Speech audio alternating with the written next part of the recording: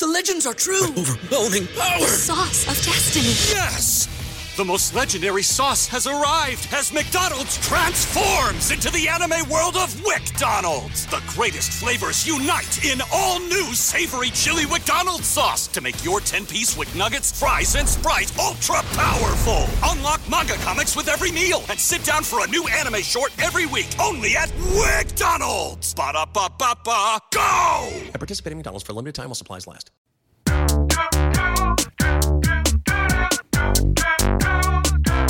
Hello, Internet. I am Dr. J.D. Barton, and I am a licensed clinical psychologist. And I am Dr. Joanna Whitkin, and I am a cognitive neuroscientist. Real Psych is your favorite podcast where we share our gorgeously thoughtful opinions on the psychological phenomena playing out in all of your favorite movies. JD, will there be learning? Oh, yeah. Will there be science? Will there be delightfully informal, explorational, informational conceptualizations from two best friends who would be talking about this anyways? Yahee! Yeah. I felt like for 1 second I was going to try to change up my, like the way I'm intonating and match your energy, and I chickened out, and there's just no way to match it, and I couldn't do it, and here we are. Hey, you don't have to match mine. You just got to be at yours. But I literally, there was is already making us successful. There was literally like, I tried to like hit the, and I'm Dr. Joanna Whitkin slightly differently, and then immediately said, never mind. Just clicked right back into that groove. Yep. So. Hey, work. Go off, sis. Yeah, I'm consistent. It's fine. Do you, honey? That's a good trait. That's a good, it's a good one. How are you doing? I'm good. I was just in Tennessee for the week, in Nashville. So that was fun. That's so fun. Mm-hmm. Southern. Very southern, very hard. Did you see Hayden Panettiere and Connie Britton? No. I wish. It is not easy to be. Now officially country strong. It's not easy to be. I was like in a smaller town outside of Nashville. It's not easy to be a vegetarian in Tennessee. I'm gonna leave it there. I'm gonna say that. No. Hot take. It was difficult. Yeah. Très difficile. Yeah, I would imagine so. Mm-hmm. Funnily enough, I have been very vegetarian today. Last night for dinner, I was cooking, and I just was like, what am I going to cook? And so I was like, what do I have? And I literally found a recipe. I just Googled the ingredients that I had that I was like, I kind of think something like this. And I found a recipe. I literally Googled like cannellini beans and tomatoes. And I just like made something, and I made this like really good kind of like bean stew, and I ate it with baguette. You know, and then I had that again for lunch. You are like a legit good cook, I will say. When we were both in Miami, that's so nice. I mean, I'm like, I don't know like how worthy my praise is, because I'm horrible. But I remember you were like, you made like a tomato sauce from scratch. Yeah. Yeah. From scratch quotes. And like, I mean, you really did, but it's like a simple thing. But like, to me, it like blew my mind. It was so delicious. And like, you told me how you did it. I have tried to replicate it. I don't think I told you this. I've tried to replicate it for years and have never, ever matched what you accomplished in that little quick, like thrown together dinner. Yeah, I do. I am very proud of that. Like I do that sauce often. It's like a 10-minute tomato sauce. I don't know how to do it. So from tomatoes, not from paste. Right. Well, thank you. Mm-hmm. That is a very nice thing to say. Yet, you know, good cook or not, one of us has a man. So I'm eating just good alone. Yeah. I mean, that sounds pretty good sometimes to me too. Honestly, it's not so bad. Me and Gordy just hanging out on the couch. She's actually quite a good little meal companion. She really likes to do this thing where she comes up and just smells my mouth, but she doesn't lick my face. Like she's got respect. So respectful. She's got boundaries. Yeah. But she's like, "Can I just smell your mouth, please?" And she's quite good manners. That's amazing. Good manners. I mean, like if that was a human, you would not say good boundaries, but like for a dog, that's amazing. I mean, if it was a baby, you'd be like, "Oh, it's nice that she doesn't claw my face like babies will like grab you or you know." That's You're like, true. yeah, she just gets real close. Yeah. Just wants to know what's up. Yeah. Yeah.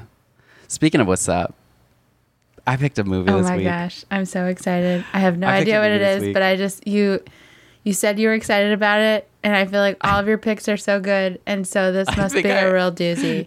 Here's my fear is that I really oversold it. But I want you to You know. overhyped it. It felt topical to me. It felt topical to me. And so I'm going for it. Okay, let's do it. So this is a movie from in the heart of our sweet spot. 2001. Yes. All right. Legally Blonde 2. No. First of all, Legally Blonde 1 came out in 2003, 2002. Oh, yeah. So check your facts. Back up. All right, sorry. Yeah. But the tagline, there's one tagline. So if you don't get it, we're just not going to watch a movie. Cool. The one tagline is pressure. this. She rocks. She rules. She reigns. Is it Princess Diaries? It is Princess Yes! Oh my god, this is really good. This is really, really good. We've been talking a lot about sovereignty and royalty in the news. As a society. You may have heard. Yeah. You may have heard. There's a lot of problematic royals. Especially in Genovia. I was going to say there's a lot of problematic royals, but try to say something problematic about Genovia. Just kidding. We will. There is some stuff that is problematic about this movie. Yeah. But I wanted to talk about princesses. Yes, I love that. I love this movie. I mean, there's other themes here, but like, Pretty sure it's about princesses. Period. End of list. yeah. There's not a lot of psych research on princesses, so we'll talk about other things, I suppose. Yeah, I like her relationship journey. Mm-hmm. It's like developmentally, like, appropriate journey. Yeah. With that guy. Starts out with Eric Von Detten. Yeah, who like was. And then goes to Michael Moskowitz, who was apparently in a band called Rooney. Heck yeah, he that is. Guy. Yeah. They had I a didn't know great that. song that I don't recall the name of, but I was real into. Yeah, he was like such a cutie little like band musician guy, and Eric Von Detten so is Eric Von Detten, TBQH. a musician, No, but doesn't he feel like he's like in a band? a boy band maybe. Like a surf band? Yeah, not like Beach not Boys, like deep 2001. like M&M's on your keyboard. Yeah, Heather Matarazzo. I mean, there's a lot to talk about there. There's a lot to talk about there. There's a lot to talk about. Mandy Moore, Voice of an Angel, that one. She sings in this too, right? She does. Yep. Stupid Cupid, stop picking on me. I'm sure that was like written into her contract. I'm not sure. She's talked a little bit about it, but yeah, we're Mandy Moore stans on this channel. Oh, 100%. I mean, she As listen to the saved episode. big fans. Big fans. Yeah. Oh, wow. Okay, this is great. This is like, I will say, again, you know, some of the picks that we've had, it's like, you know, that I want to talk about a certain thing, so I choose a certain movie, and then you watch it, and it's like, this is heavy. This is like, yeah, it's like a lot. This is like Passing is a film, right? This is a film. flick. You know what I mean? This is a flick. And it is This is a movie. perfect. A movie. This is a movie. It's perfect. And like, Yeah, I love this movie. I would be. This is a sick day movie for me. Oh yes, I would be. Yeah. I want to know like how many of our listeners haven't seen this movie. Like, Yeah. because it just seems like such a good overlap. Like we can just like have fun, and Yeah. Apparently, I'm coming in hot with season 2 with these 2001 like rom-com-y kind of like, but like woman-centered rom-coms. Yeah, like it's not zero about the feminist. relationship. The relationship is like tertiary Right. in this plot point. What really matters is Oh, makeover movies. I'm 2 for 2 on makeover movies this season. They are so fun. I mean, they were everything Watch. in the 2000s. I'm going to show up with She's All That next time. Yeah. And everybody's going to be like, Well, we did She's the Man. She's the Man. That's right. We've done, well, that's only, that's a make under. That's true. She gets, It's a make different. I actually did. It's a make different. And we'll talk about this on the other side because there is a lot to be said about a makeover movie that we didn't necessarily do very much of on That's Miss a very good point. Congeniality. And there is a lot to explore there for sure, even though it's There's a lot to literally explore. so fun. It's so fun. And I just like, I don't know. I mean, it's like, I know it's a problem, but it also No, it's was, the most. it was part of like like as a teenager watching these films. It was just so delicious. I don't know how to describe Yes. it. Oh my gosh. No, because here's the thing. It's lowest common denominator, but here is the thing.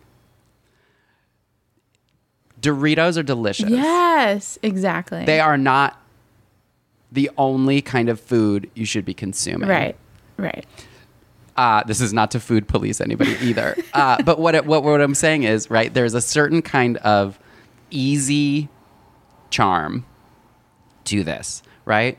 It is the kind of thing we've been trained our whole lives to like. And in this sense, like, this kind of beauty is very snackable, right? It is giving us a very snackable, easy catharsis. Yeah. That is also problematic, and we're going to talk about Yeah. it. We're going to talk about it. But, you know. I don't know. I feel like even just talking about like our millennial is showing, you know, like it's just like so like squee, we love makeovers, and I feel like maybe so it's Here's fine. the thing. We just need a diversity of makeover. Yeah. But we'll talk about Okay, it. yeah, We'll talk yeah, about yeah. it. We'll talk about it. Our theme music is already playing know, us out. We I gotta know. go. We'll be right back. We gotta go. We gotta watch this movie. We'll be right back after these messages. Bye. Bye.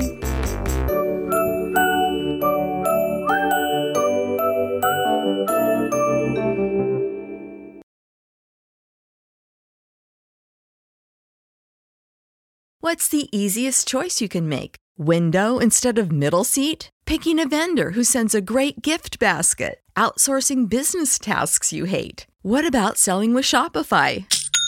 Whether you're selling a little or a lot, Shopify helps you do your thing, however you cha-ching. Shopify is the global commerce platform that helps you sell at every stage of your business. From the launch your online shop stage to the first real-life store stage, all the way to the did we just hit 1 million orders stage. Shopify's there to help you grow. Whether you're selling scented soap or offering outdoor outfits, Shopify helps you sell. Wherever and whatever you're selling, Shopify's got you covered. Sign up for a $1 per month trial period at shopify.com/try. Go to shopify.com/try now to grow your business, no matter what stage you're in. Shopify.com/try.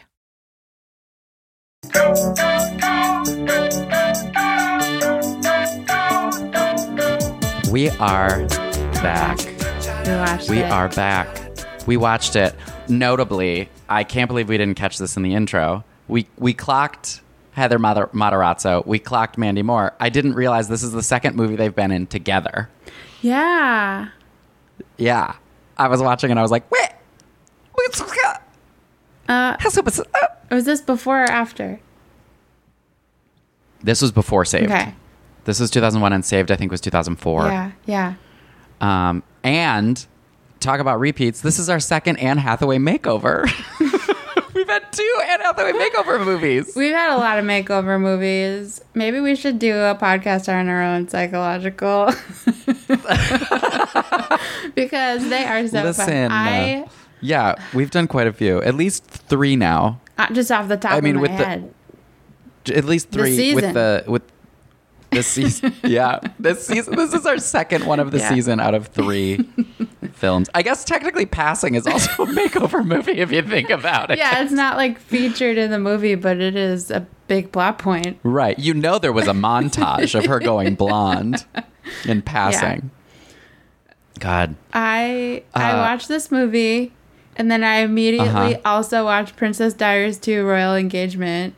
Because I was like, I must. How do you even... You must. Did you know that there is a Princess Diaries 3 in the works, except not, kind of. So Gary Marshall directed this movie. R.I.P. Yeah. He had wanted to, like, make a third one, and everyone was on board. But then he passed away. So, but they were still moving forward with it.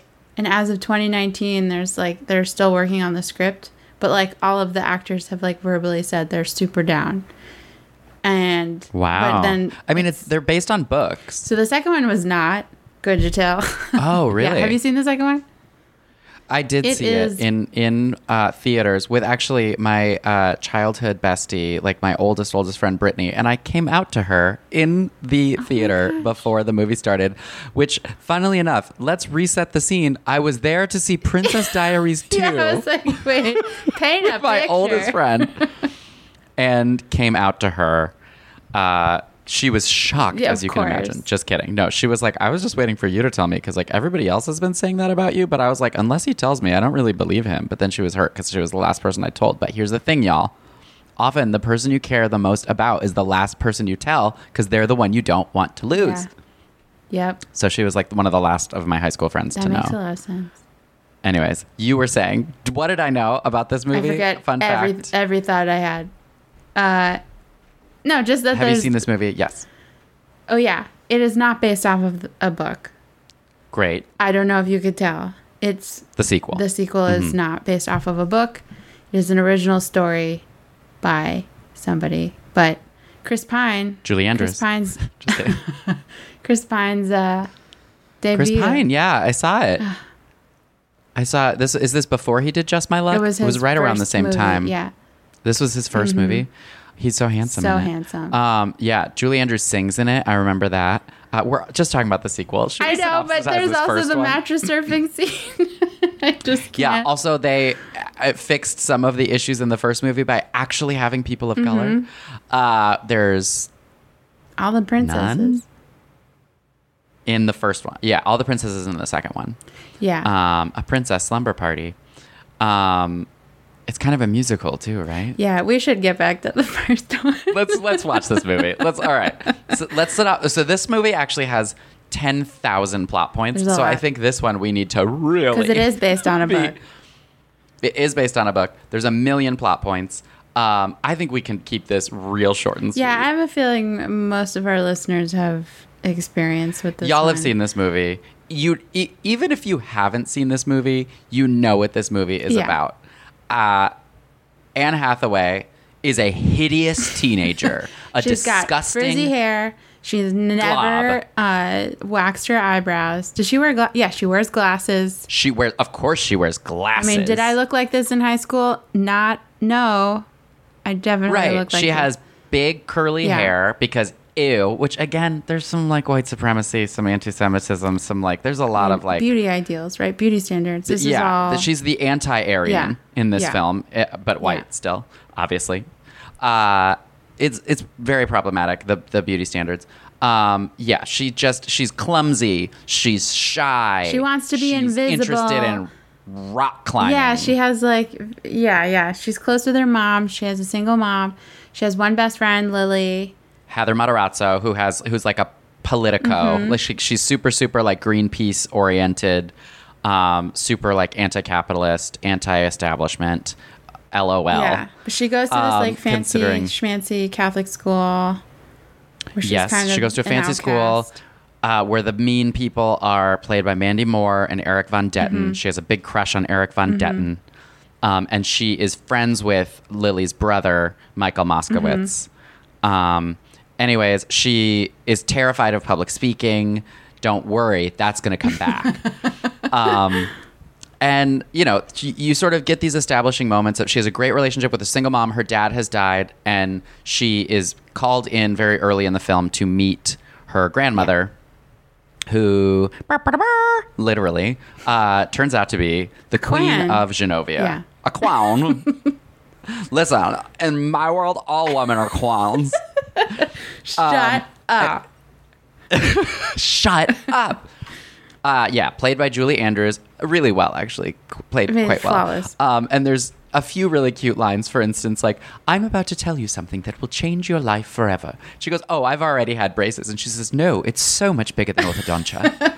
I also like when she says, shut up. This is in the first and the second. It's like, they say it like, gee whiz, golly wally. Yeah. They're explaining other ways of She's an American teenager. And again, it's very similar to all of the other makeover films or in She's the Man Too, where it's like, I'm a slob. Yeah. And it's like, girl, like, you would not be like this. That's true. Anyways. They all eat with their mouths open and they're clumsy. They're all goblins. Yeah. It's like, they're all you goblins can have curly with just hair no decorum. And no basic table manners. To be honest, I think it's poor writing, because if you're that shy, and we're going to talk about some shyness later on with you, if you're that shy, you know how to blend in. And you blend in not by like slamming your spoon down or like clinking it into your thing art. Or like breaking champagne glasses. Yeah. Like you know how to make yourself small. Right. Anyways, believe it or not, I don't think this movie is realistic. Anyways, so let's cut through all of the film and just say that she finds out that she needs to claim her throne as the princess of Genovia, so that otherwise the country of Genovia will cease to exist. Yeah, which It'll be owned by some family with a woman with an ugly nose. That was all horrible. Oh, it's going to come up in what I talk about today. So she is very reluctant. She doesn't want to be a princess. She starts to try to do these classes in private to learn decorum and etiquette. And anyways, somehow beauty is also part of what's required of a princess. Gorgeousness. And this dude who's also Larry Miller. Something like that. I don't know. He seems like Dan Aykroyd's brother. Yeah, but he's part of that cohort of he's in comedians. There. Again, a mincing hairdresser. This is the second time this season we've had a mincing hairdresser do a makeover episode. Makes her over, plucks her eyebrows, breaks her glasses, and straightens her hair. And all of a sudden, she gets one keratin treatment, and all of a sudden she's a supermodel. But anyways, she now shows up at school. Lily gets mad at her, which I really hate that scene. I hate it. Her friend becomes really, really just a bully. Like, is a really mean friend. And is like so angry she's like going mainstream or whatever. Like calling her a sellout, like really making her feel awful. And there's like the part where Joe, what's his name? His name? Hector Elizondo. Where he's, the Eleanor Roosevelt line, like, no one can make you feel inferior without your consent. And I'm like, yeah. Even when I was like a teenager watching this, I was like, yeah, but also Lily was being such a bee. Like, can we just name that? Really, really can we mean. Just name also, that? this is our second Hector Elizondo. He was also in Premiere Runaway Bride. Well, Gary Marshall. Also directed by Gary Marshall. And and the assistant was in that movie too. Because I think it's she's his daughter or something. I think there's some connection there. Oh, sure. Nepotism. Anyways, so her friend's being mean. Then the world finds out she's the princess. She's now like struggling because the hairdresser. Well, there's that famous line with Sandra Oh. Oh my God, Sandra Oh. Oh my God, Sandra Oh is the principal, Gupta. the only non-white actor in this film. She's the vice principal. God bless Sandra Oh. She's so good in this movie. Scene stealer. Sandra Oh is like very much like a sycophantic vice principal who's so excited to meet audio her grandmother. TikTok, like going around TikTok last year at some point of the Gupta. The queen is coming. The queen is coming. She's fabulous. Also was at the queen's funeral, Sandra Oh. The queen of England. Right. Because she's apparently like a Canadian honorific. Right. She's like OBE an whatever. OBE, but of Canada, the Order of Canada or something like that. Anyways, I digress. We'll talk about that. But so the world finds out. She now is like the popular kids are claiming to know her. There's paparazzi everywhere. Mandy Moore and Eric Von Detten have broken up, and they're both trying to like get on her good side, sort of. But she goes to one party, kisses him, immediately like gets caught by the paparazzi. He then kisses her in front of the paparazzi. It's bad. It's really bad. And then Mandy Moore like tries to like tricks her into changing in a tent, and then the paparazzi like then they move the tent, and she like the paparazzi take pictures of a 15-year-old girl like changing. Harassment, like extreme harassment. Also, like, to be honest, like I'm kind of like, hey, Mandy Moore, why are you doing that? Right. When like you could really just try to be her friend. Right. Like they're all just mean to her Right. the whole time, and it's like, just hate listen, her. if you were really a fake little thing, like Wouldn't you would be just more try of to an get on her. opportunist here. Yeah, like you're claiming to the press that you're best friends with her. Like, why wouldn't you try to like? Anyways, I don't think this movie's realistic. Yeah, she's not smart. She's not smart. And then immediately, and Anne Hathaway, of course, like disappoints her friend. This is the big like crux. She embarrasses the queen. The queen tells her she should probably, turn down the crown. Yeah, it's a whole media fiasco that kind of embarrasses Huge. the royal family. Yeah. And so the queen is very upset with, the princess, and Yes. Dr. Elizondo is like, yeah, but as a grandmother, that was pretty harsh to your granddaughter. As a queen, it was fair to somebody who would represent her country. As a grandmother, it was harsh on a granddaughter. Cut to, she gets a letter from her dad who died, but in a book that her It's a cat was journal. sitting on. In a journal, and the letter is like, words of Bravery. affirmation, bravery, Yeah. and heart and It sounds love. like someone like cut out a bunch of words from Shakespeare and then jumbled them up and then like put them back down again. Right. And then she decides to like go for it. She goes to this big party because, of course, there's a big party where she has to The announce ball. it. Where she needs to, at the her ball. public speaking phobia comes back. And of course, she also shows up covered in. She's all wet. Because like to get there, her car is a convertible. There's a car storyline. We're not going to include it. You also and then missed the whole Michael Moskowitz crush thing. honestly, because there doesn't really It matter. doesn't matter at all. like, it's just like, oh, They just had to give her a boyfriend, which yeah. is a little bit like. yeah. Anyways, he shows up at the ball later on, but she then like gives a speech about how like she like turning this crown down would be the selfish thing to Right. do, and so what she wants to do is use this platform to do good in the And world. it actually was Lily's words that kind of encouraged her to own that, even though Lily Yeah. delivered them in kind of a crappy way. well, she has a redeeming speech in the middle. She does, when and they- she even when owns her repairs own with like Lily. jealousy and stuff like that. She yeah. owns her jealousy. She owns it, and she's like, yes, but here's the thing, like, and she has a nice thing where she's like wanting to make all the change in the world, but having no power to do it. When you have an opportunity to have real power and a real platform, Yeah. you could make real change Right. here. And so, yes, of course, I'm jealous. Yes, of course, but I do think you should do Yeah. this. I don't think you're a sellout. I think you're given an amazing opportunity, Right. and you should take Right. it. Anyways, she gets her crown. The queen's really sweet. They then put her in this gorgeous gown. Gorgeous. She looks Ooh, amazing. That gown at the end is stunning. And then the boyfriend shows up, and then she's a princess forever. Yep. That's it. Until the second movie, ruh-roh, what's going to happen? But no, it's a super cute movie. It is. It is cotton candy. We love a makeover.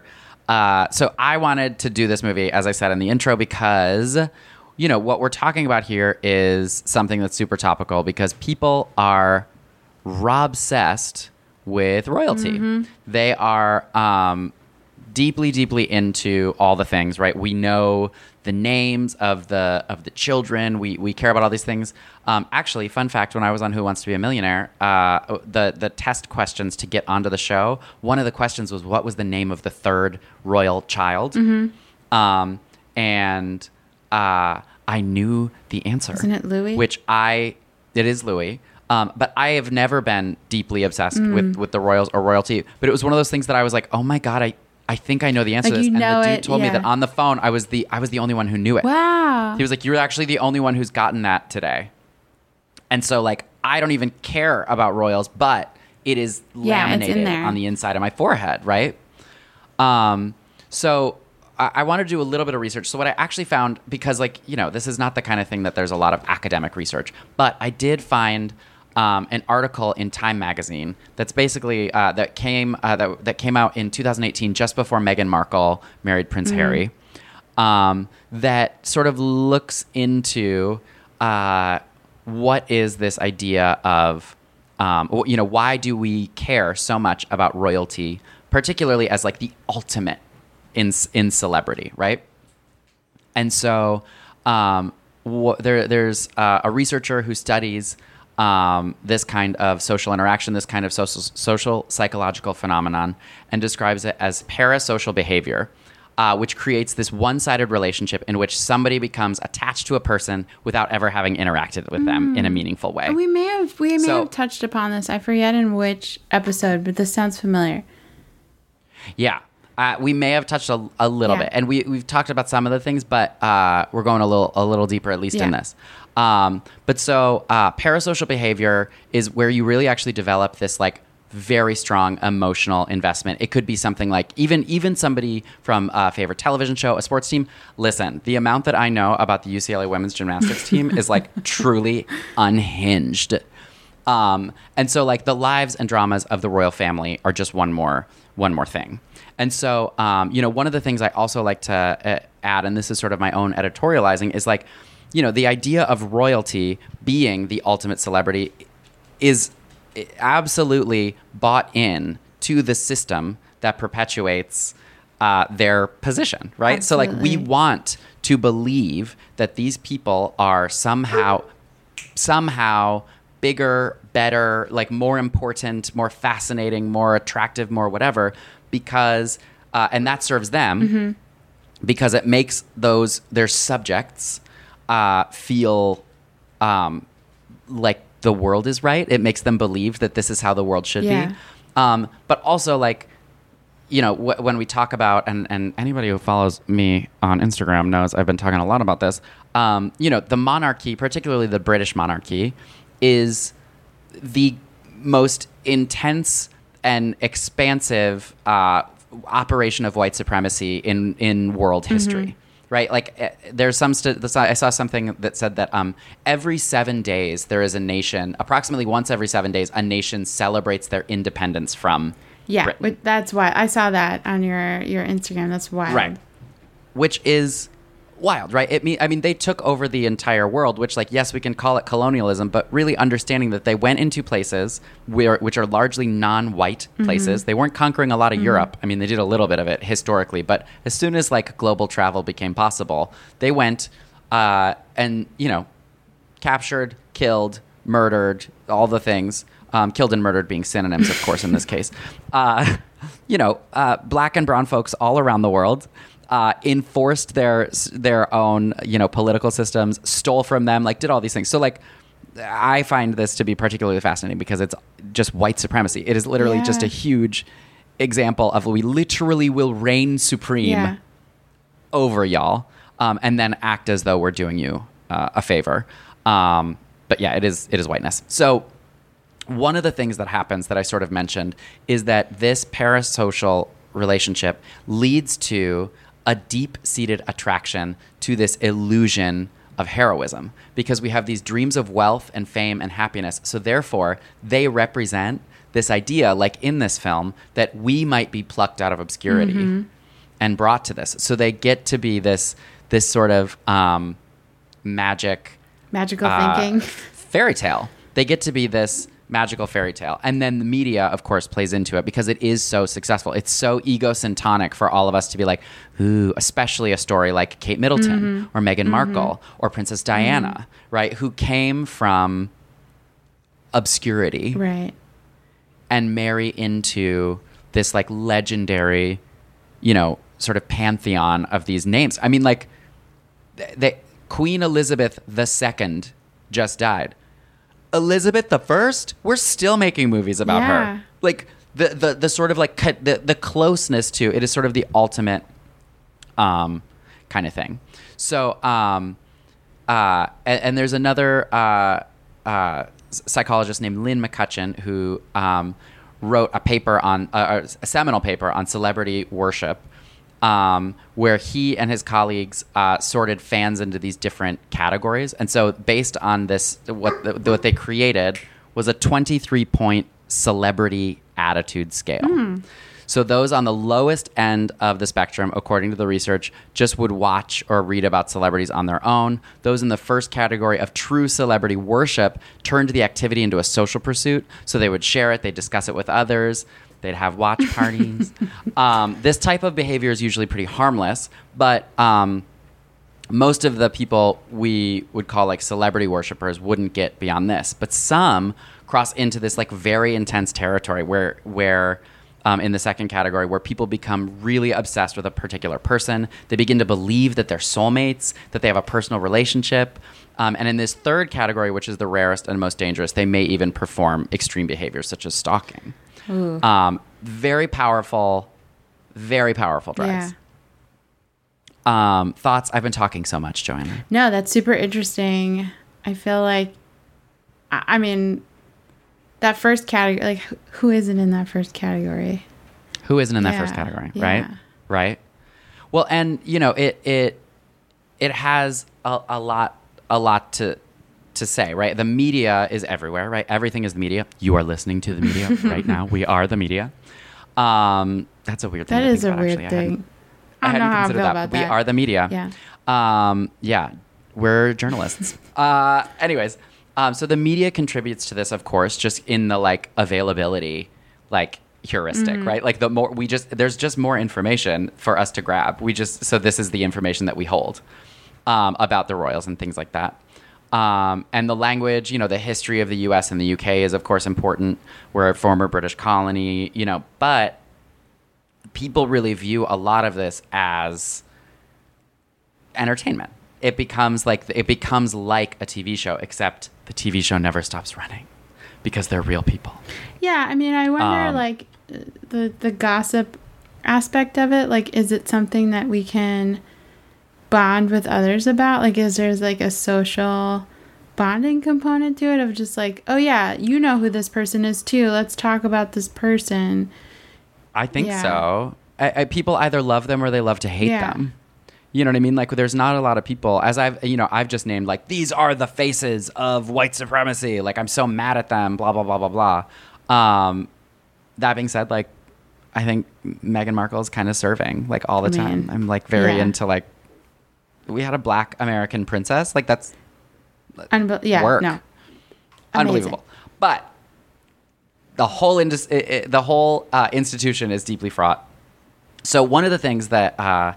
you know, and we can kind of leave that at that, although we'd love to hear your thoughts. But one of the things I wanted to also discuss is the beauty aspect of this movie, and how Anne Hathaway doesn't just get to be a princess. She has to also be beautiful. Yeah. Which is, of all, like, not true. Right. Right? Like, the idea, there are long and storied histories of royals being not gorgeous. They're born into this thing. So we've sort of Americanified this and beautified this in this like magical, in order for her to be someone we admire, or even an even shittier space, in order for her to be deserving of this honor, we need to believe that she's beautiful. I mean, look at all fairy tales with princesses, right? Like, what is one of the first descriptors? They're the fairest of them all, or their beauty is unmatched. Right. Like, they have to be. Right. That has to be a central part. A brilliant mind for STEM. Yeah, exactly. Come on, Disney. You're right. Right. Yeah. Come on, Disney. And I saw, somebody tweeted this years and years ago, and we talked a little bit about this when we did Encanto, right? That like having characters because the girl in Encanto looks like Mirabel, looks like Anne Hathaway in the first part of this movie. I mean, different race, but she has curly hair and she has glasses. Yeah, and there's also people who have darker skin tones in the same family that they honor that very variation. Absolutely. So I do think there is some progress, and we talked about that in the Encanto episode. Please go back and listen if you haven't yet. But one of the things that we talked about when we've talked about beauty and these different standards is the concept of something called the halo effect. Most of y'all probably listening to this have either heard us talk about it or you've heard this concept. You're seeking out, a psychology podcast, like y'all are like doing your homework. So what the halo effect is a type of cognitive bias in which our overall impression of a person influences how we feel and think about their character. Essentially, your overall impression of a person, like he's nice, impacts your evaluations of that person's specific traits. He's also smart, right? So perceptions of a single trait carry over into how people perceive other aspects of that person. I think we've talked about John Hamm on 30 Rock as he's in the bubble. Right. He's in the bubble, right? Where he's so attractive that not only like do people think he must be smart, like he's a doctor, physician. Yeah. He's a doctor in that. But we also, because he's attractive, he's also successful, and he must be likable and intelligent and kind and funny. Despite he's like so much evidence to the contrary. So much evidence to the contrary. And in 30 Rock, he is like, no, I used to play tennis professionally, right, or like whatever. And he does all these things, and you realize he's bad at everything. It's just the whole world has always told him he's good at things. This is a great sort of hugely exaggerated example of the halo effect, but it's a real thing. So the halo effect is sometimes referred to as like the physical attractiveness stereotype. And it's this illusion that what's beautiful is also good. Physical appearance is usually like the primary sort of thing. And that people in study after study after study are shown to be rated higher on other positive traits. So it doesn't just affect... there are other things that halo effect can come from, not just attractiveness, but people who are sociable or people who are kind may also be seen as more likable, more intelligent. And this sort of idea is that the perceptions of one quality bias the judgments about other qualities. Interesting. Height is something that is included in the halo effect. Great being point. Tall, that is such a good point. People being slender. There are lots of things which, again, we're sort of grouping them in with other sort of research will show that like tall or slender equals attractive. Right. These different things. I also think like the concept of a lot of these can be, there's the ideological sort of background on this could go a lot of ways. But let's go back to the history of the halo effect. So Edward Thorndike is the one who coined this term in a 1920 paper called The Constant Error in Psychological Ratings. And so this was in a paper where he designed an experiment that asked commanding officers in the military to evaluate qualities in their subordinate soldiers. And so those qualities were things like leadership or physical appearance, intelligence, loyalty, dependability. So in this, Thorndike's goal was to figure out how ratings of one quality might blend or bleed over. So he found that the ratings of some of these qualities were highly correlated with other non-related qualities. So physique was correlated with intelligence at a 0.31, which for those, that means that like for every, how would you say this? How would you do? For every 1 unit of... For every 1 unit of physique, they would have an increase in 0.31 units of intelligence, despite there being no actual tie in these two things. Physique and leadership, 0.39, which is, for y'all who are research folks, anything above a 0.3 is like very strong. 0.39 is basically for every 1 unit, 0.4 units of leadership go up for every 1 unit of physique. A high correlation. That's very high correlation. And then also for quality of character is 0.28.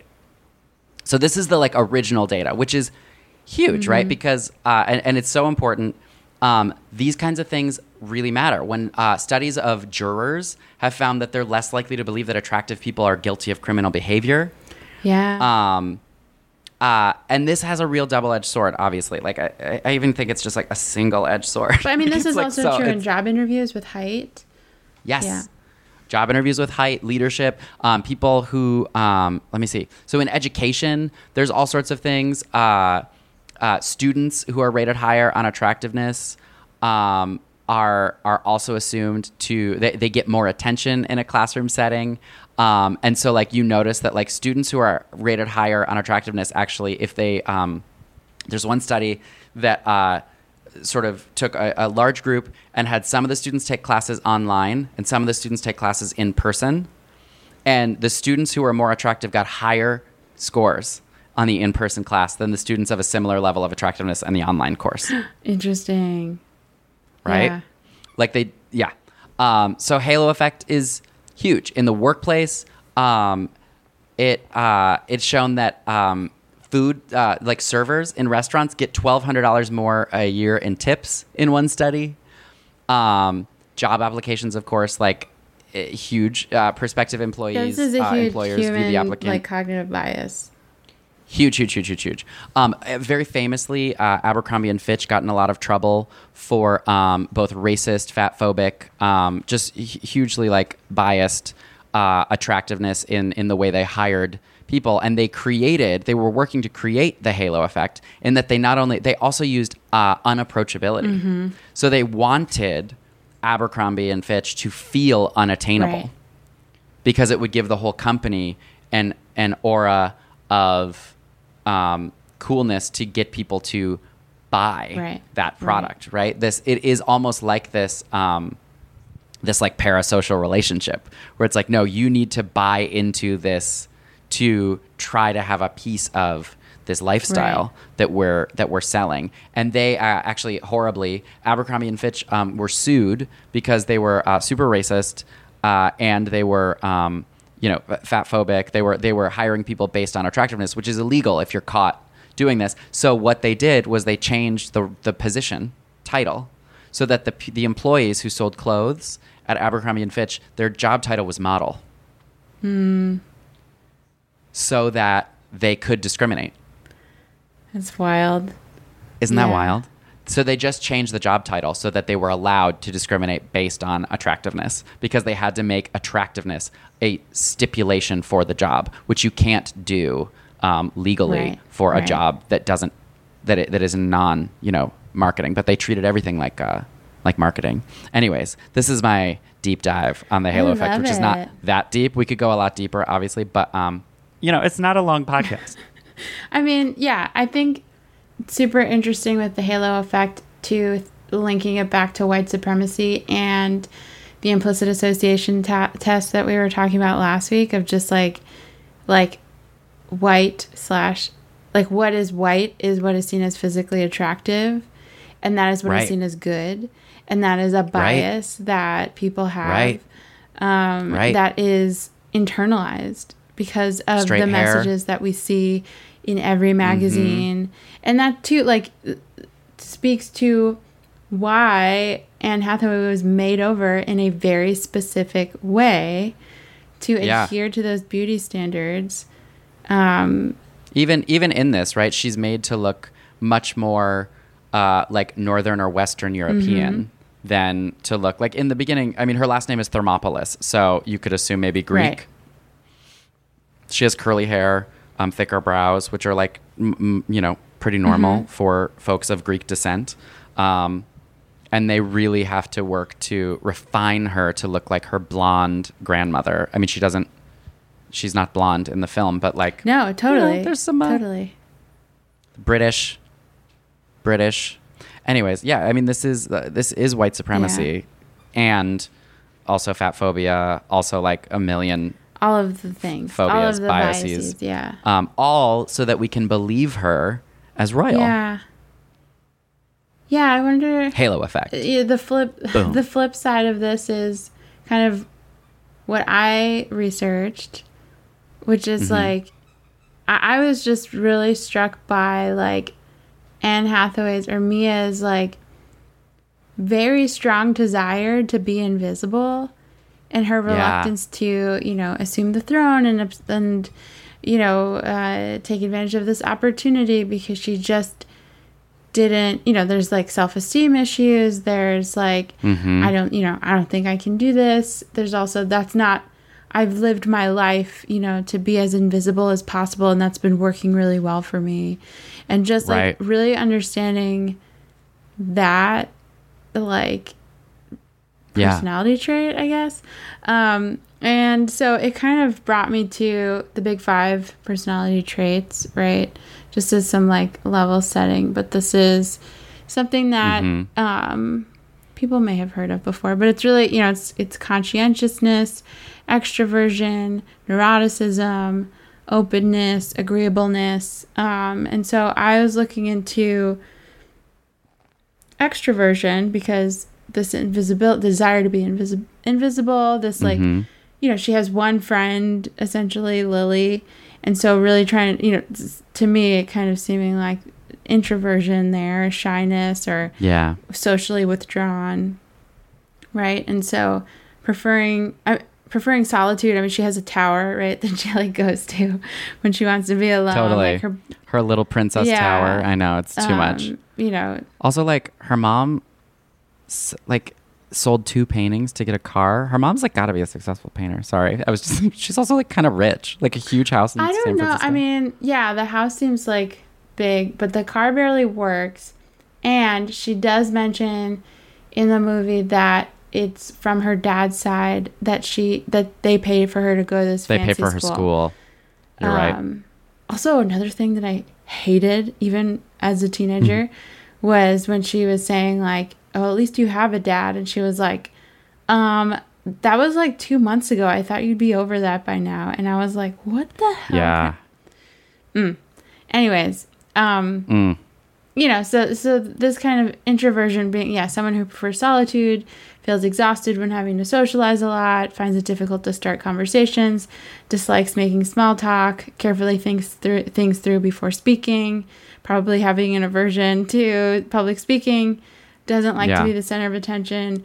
I don't know if, it's like big truth time, but I am a bit of an introvert. I would, Whoa. This is, Whoa. I'm just hearing this for the first time right now. So, big surprise. Me too. Yeah. Well, aren't you actually a little bit, I know you have, we've talked about this in general of just like from an energy perspective or just like from a needing downtime kind of. Well, I need downtime, but I am very much an extrovert in that a big part of me does recharge socially, and so sometimes like this is gonna feel like I'm being a martyr. So, but sometimes we get a lot, especially lately, of people being like, being an introvert is so hard, it's so exhausting for me to be out and about. But sometimes I feel like being an extrovert is also exhausting because it means after a long day at work, I also have to go out and see my friends. Like otherwise, like I feel depleted, like I'm depleted. And so like not just my like emotional psychological energy levels, those actually go up from being out, but my physiological energy levels are often like I burn the candle at both ends, because for me to feel good, like I can't just like I can't go from work to home and back to work. Would you say that you really hurts me? Would you say that you work hard and play hard?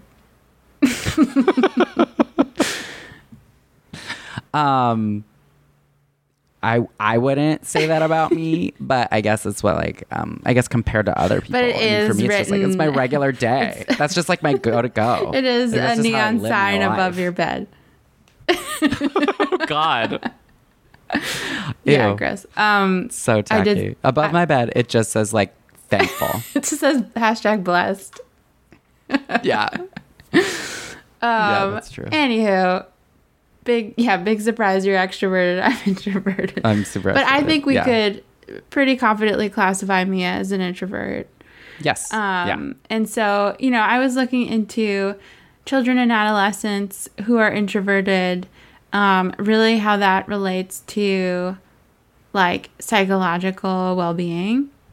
And so I really this research suggests, it's not really extroversion versus introversion per se in and of itself that predicts like things like depression or anxiety, but it's the combination of things like introversion and neuroticism. Another big surprise, I'm a little bit high on neuroticism. I actually, like, I've not like dug into these big 5 personality types like too much. And so I forget what a lot of them are a lot. And I was reading neuroticism and I was like, oh, damn, yeah, that's pretty.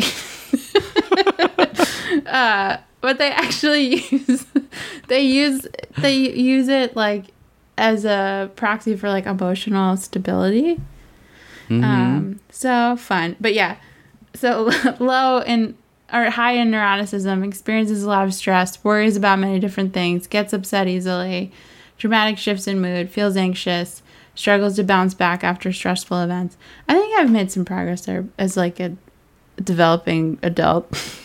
But like for sure. Well, and one of the things, the concept of these big 5 is they're supposed to be stable throughout your life, but they of course have, are mediated and moderated by all sorts of things within you. There are circumstances that can, of course, lead to, like, can help an introvert be, tend more toward the extroverted, right? When talking about something they have expertise in, or these different things, or having somebody who is neurotic feel more, on the like agreeable, sort of like flexible, and non like preoccupied by their own sort of emotional stand. You know what I mean? Like these are all like, they're supposed to be permanent, your big 5, but or like your traits within the big 5, but like, like I think predispositions flex. Maybe, right? Like you might be predisposed to these kinds of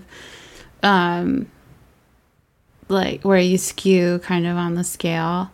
I think that makes sense to me, but totally. But yeah, it's not really introversion in and of itself. It's really like the combination of that with other aspects like neuroticism that can predict depression and anxiety and these other kind of like psychological issues. But the other thing I was really interested in was like how introverts make friends. A question I ask myself all the time. No, I mean, at a weird grad school brunch while you're it's like, how do I have for friends? Interviews. That's how we made friends. But you laughed at my joke. I did. I laughed real hard because it was real funny. Anyways, but and now we have a podcast where I do that every week.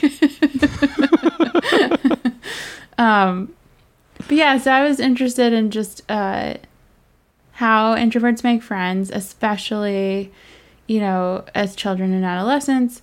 And so there is a decent amount of evidence that suggests that, and they use the term like socially withdrawn.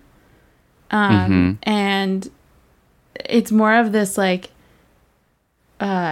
voluntary like withdrawal versus like being rejected by peers. And so there's studies in kind of both types of children, right? Like shy / withdrawn children versus like, rejected children who like peers choose to kind of like outcast, right? Versus children who decide to withdraw from social interactions. What they have in common is that they are kind of on the like quote unquote outside or periphery of a social scene, but one is kind of by choice or because of anxiety or social anxiety. And the other is kind of not by choice. It's kind of been decided by their peers. But in terms of shy, withdrawn, and well, actually that was one question, was like, because you see some peer victimization. I mean, you see some pretty bad victimization, bullying in this movie with Mandy Moore's character, the cheerleaders. I mean, multiple people. Like you can see who are the cool people, quote unquote, and who are not the cool people. And like, to me, it seems like Mia is more shy / withdrawn than like bullied into like not. It's a mix. I mean, she's very much bullied. She is in the beginning, especially. Yeah, but it's like right at the beginning in that speech. I wonder like how which came first. Because they are correlated Yeah. for sure, right? Like shy, withdrawn children Oh, yeah. tend to be the targets of victimization more, Right. But so that was one thing. But let's say that she's socially anxious, and withdrawn.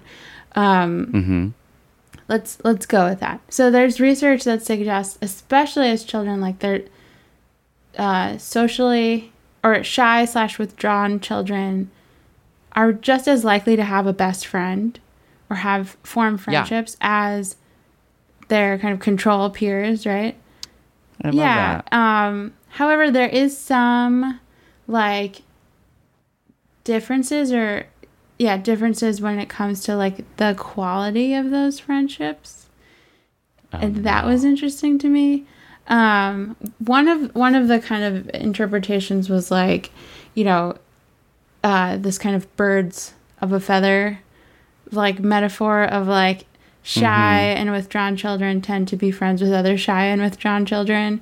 And so at times, like they're both the victims of, bullying, and they can't really protect each other because they're, Right. So that's kind of one scenario where Nothing unites you like a common enemy. exactly like misery loves company kind of. Lana.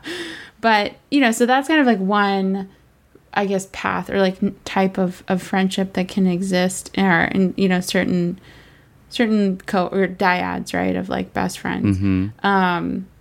And so the quality of that friendship may suffer because there's like less feeling protected or like I'm looking at this study, but it was these like measures of, so shy and withdrawn children rated their best friendships as significantly lower in help and guidance.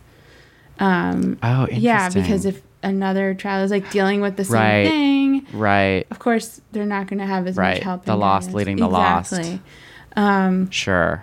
But there was also, I had to change that so it didn't sound so ableist. I was going to say something else. Yeah. That was a good, just like challenging our. Just thinking in the moment. I had to rethink like birds of a feather. I feel okay about that. But anyways, there's also yeah, I think we're okay. They also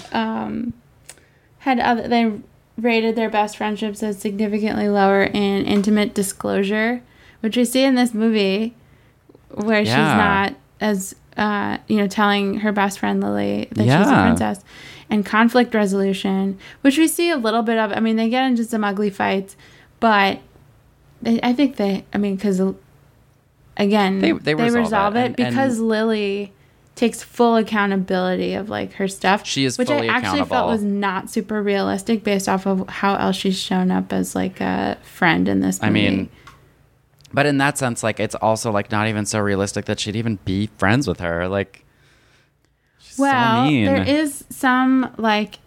She's just trying to get with her brother because Anne Hathaway's a loser, a user. Well, no, I mean. I totally disagree with that. She's like very unaware totally of the crush there. Yeah. But so yeah, they are somewhat just as likely to have friendships, and even those friendships, albeit like in some ways being of lower quality or like having less positive elements to them, is still like socially good. Like it's still helpful. Yeah. Still helpful, still provides some fulfillment, some engagement. Yeah, but so I thought that was interesting. Like it made me happier that they're like just as likely to have friendships, but maybe some of their interpersonal struggles were a little bit worse. But I don't know. Yeah. Well, and I imagine some of it's a numbers game. Mm-hmm. You know what I mean? Like when it comes to some of the closeness, like extroverts, I think have more encounters with other people, are more likely to maybe take a risk to talk to someone new. Yeah. And therefore they're a little less siloed, and so the relationships they do build maybe just have an ability to have a little more of that. I definitely know that I experienced some tension in some of my relationships with some introverted folks growing up where I would feel like a competition. Like as I would make more friends, some of my introverted friends would feel very like frustrated with me that I would be going over and talking to like other people. And I think like in the context of you sort of naming this, I'm like, oh, right. Because like maybe the like broader quality of some of they had fewer people to like, a smaller number of resources to draw from. That's so interesting. Because I feel like that too because I tend to be friends with people who are more extroverted or like, yeah, I would say like a lot of my very close friendships tend to be with people who are extroverted. I wonder, if that's a protective thing. I'm just like, maybe. And this is something I've noticed, just not even like, you're protecting me from bullying, like, no. But right. in social situations, because of social anxiety, like, I don't have to work as hard. Do you know what I mean? Yeah. Because if I'm with someone who's extroverted, I can allow them to steer the conversation or, like, and it's much easier for me to relax around someone who's like, I got this socially, like, don't worry, Right. I mean, in our relationship, I definitely feel like I was like, hey, we're friends now. Come on. I was describing that too, because I feel like, I don't know if I've said this to you directly, but like I think it was my boyfriend, but like I was saying how it felt very much like it was like me and like the cognitive neuroscience buddies, and we were like, relegated to another building. We were non-clinical. We were very nerdy. Right. And then you were like the child psychology crew. And I think there's like one of the first days of orientation, you were like, you want to have lunch with us? And I was like, oh my God, me. And I felt like you guys were all, because you had also hung out a little bit before orientation, with the so child, you the other seemed two child super people, tight. yeah. Like there was like we'd also been texting for months. so I was like very intimidated, and I bet. I remember like you asked in a very normal way, but the way that I remember it in my head was like very high school, like you want to sit with us, and I was like, yes, I do. Yes, I do. Please don't figure out that I'm weird. Still haven't. Never will. And we were 28 years old, and that's fine. I was. You were 29. 29. Yeah. We were the old dogs. We were the two oldest people in that grad program. Anyways, we digress. Yeah. Nobody cares about that. I had a lot of fun. This was fun. This felt like movie. a little bit like, me search. It was a little me searchy for both of us. I'm so beautiful that I just have. JK, LOL, BRB. And humble. Yeah. But no, I think I enjoyed actually the research on this, and I thought it was fun to do. We have an announcement before we end. We will be back in 2 weeks. Taking a week off because I'm getting married. It's like... What? Yeah. I didn't know. This is the first time I'm hearing of this. It's like a little one day. Yeah, you're getting married. And I want the audience to know, Joanna was like, no, I can fit it in. I can do the podcast. And I was like, Joanna, it's really okay. I'm taking like a half day off of work too. It's gonna be great. She's pushing, going for it. So we will be back in 2 weeks with a new episode that will be chosen by Joanna. So we just wanted to give y'all that reminder. If you come looking for us a week from now, maybe go back and listen to some of our old ones. Yeah. Give it a think. Give it a whirl. So we'll be back in October. Yeah, it'll be October. But I've been Dr. JD Barton. I've been Dr. Joanna Witkin. Please rate, review, subscribe. Tell a friend. Tell 2 friends. Tell 2 friends. And we really mean that, y'all. Please. We're growing Unless you're an introvert, which you can just tell your best friend. If you're an introvert, maybe just like, I don't know, tweet it anonymously. But let people know. If you're an introvert, tell one friend and a parent. Tell a cousin. But anyways, we love you, mean it, and we'll be back in 2 weeks. Keep it real. Gotta wait for it. Psych! Don't keep it real. Bye.